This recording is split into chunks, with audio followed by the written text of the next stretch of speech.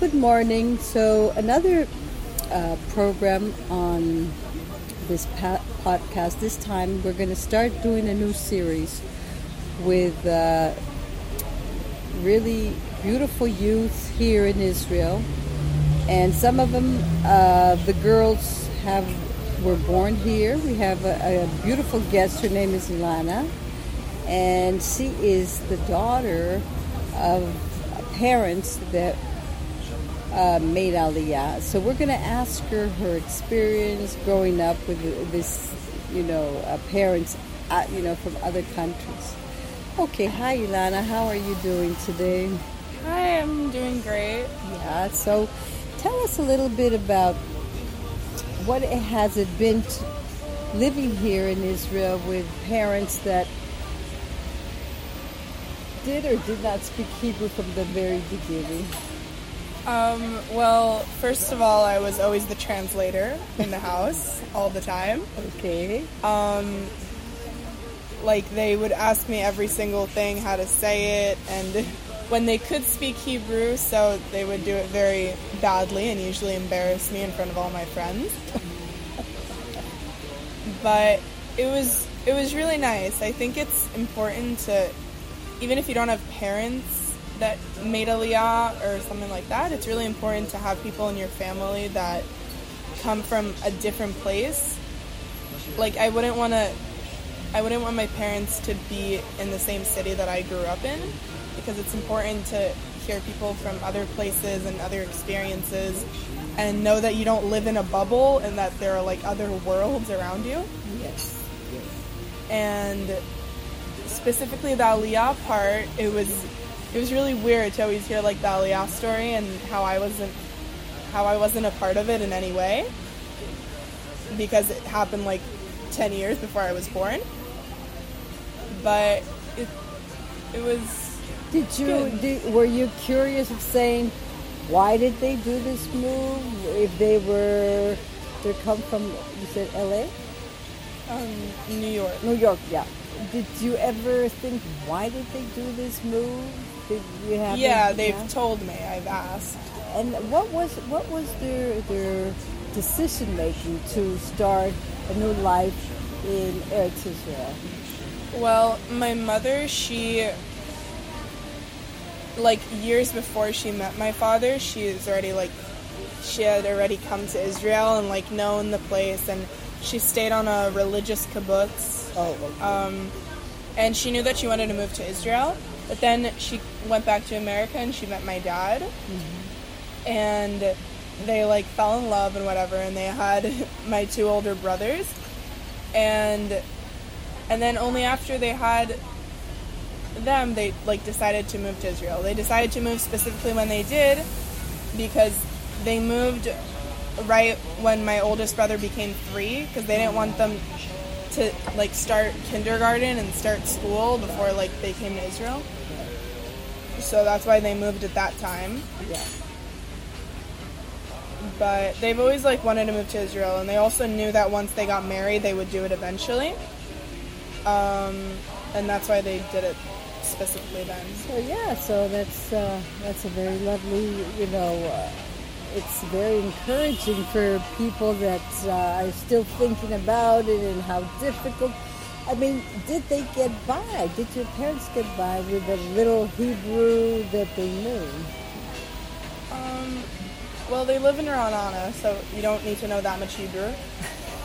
But yeah, they dealt with it. Yes. But it wasn't that hard. So now I'm going to ask you, Lana, what about your friends? There's a lot of friends of yours that were not born here, and that they are really Ola Hadesh. How have you dealt with them, helped them? What experience have you had in terms of that? Well, I think the fact that my parents made Aliyah helps a lot to know where they come from and know what's hard for them and everything like that. So I guess it's easy for me to connect to them. And in general, my brother, he's also on the spectrum, so my family were very used to accepting others, I guess you could say. So I also have many friends that haven't made Aliyah though. So Right. They live, I'll tell you. So, if you would give a recommendation to kids or even families to come over here, why would someone leave their country to come here? What are the benefits that you see as a growing up, teenager, being here in Israel? Well, first of all, it's a Jewish country, so you get all the Jewish holidays off. I think that's the most obvious. But generally just how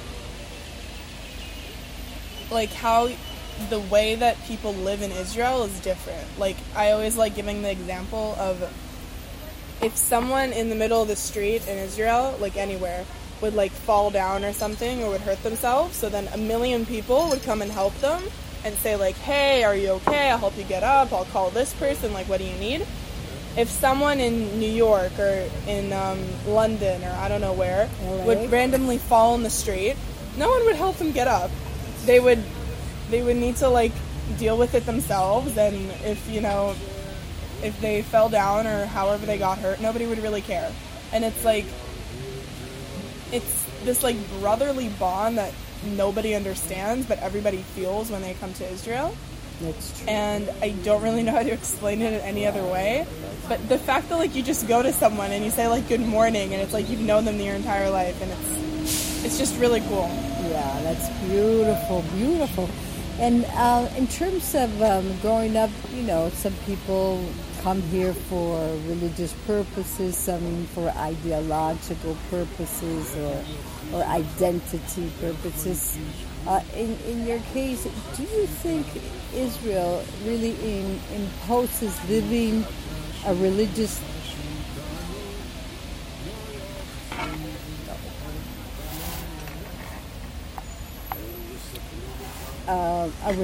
life? How do you identify your belief and living in Israel? Is there a connection there for you?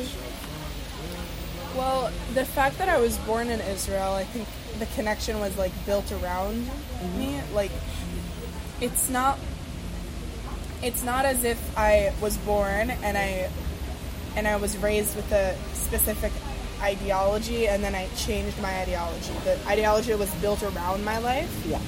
So I don't really have like a good answer for that, but I think I think it's important. It's important for you. Do you find friends of yours still questioning why are they here and maybe thinking that maybe someplace else is a better place? I'm sure that some people think that. I also have like a friend that doesn't, like, she wants to move out of the country, and she was born here. She's not like gonna lie or anything like that. Uh-huh. I'm sure a lot of people think that, but I think that if your like beliefs are correct and if you have the right ideology, then like you have a reason to stay here even if it doesn't seem like it. Like my friend who wants to move out of the country, she's saying because of all the protests and the demonstrations, so like Israel's falling apart from the inside and she doesn't want to be there when it happens. But I don't think that's true, because I think that like all the demonstrations are so that Israel doesn't fall apart. Even if I don't believe in what they're demonstrating, it shows that the people that like they care about the country. So it's not, I don't think Israel's going to fall apart anytime soon. No, it's just reestablishing, going through. It's a rough patch. Yeah, it's a growth patch. Yeah. Great, Ilana. So, any advice you want to give? We're coming to the end of this nice, beautiful interview with you, and I'm so happy that you are encouraging people, all different ages, to come and make Aliyah. Anything that you would like to add for people to encourage them to try out the experience? I think that if if you're a Jewish person, like, you have to try it out. Even if you're not planning to make Aliyah, you gotta go to Israel once and just, like, feel the love that anybody would feel. And, like, it's not even a religious thing or a non-religious thing. It's just, like, as a Jewish person, you need to feel it once in your life. But, you know, everybody will make their own decision and what's right for them. Beautiful, beautiful. That's a good. So she's also telling everybody, give it a try once. You don't have to. You don't have to stay if you don't want to, but just to feel that ignition that happens when you come to Israel. Is that correct? Great, Ilana. So we thank you very much, and we'll be having other podcasts now. Any comments? Please. My podcast right now had speaking with Mrs. Gertz about shidduchim, but it's going to be changing. Now we're going to have more about the youth here in Israel and how to encourage everybody to live the journey here in Israel, either just for a visit or to come and stay. Okay, all the best. Thank you. Bye. Okay, bye.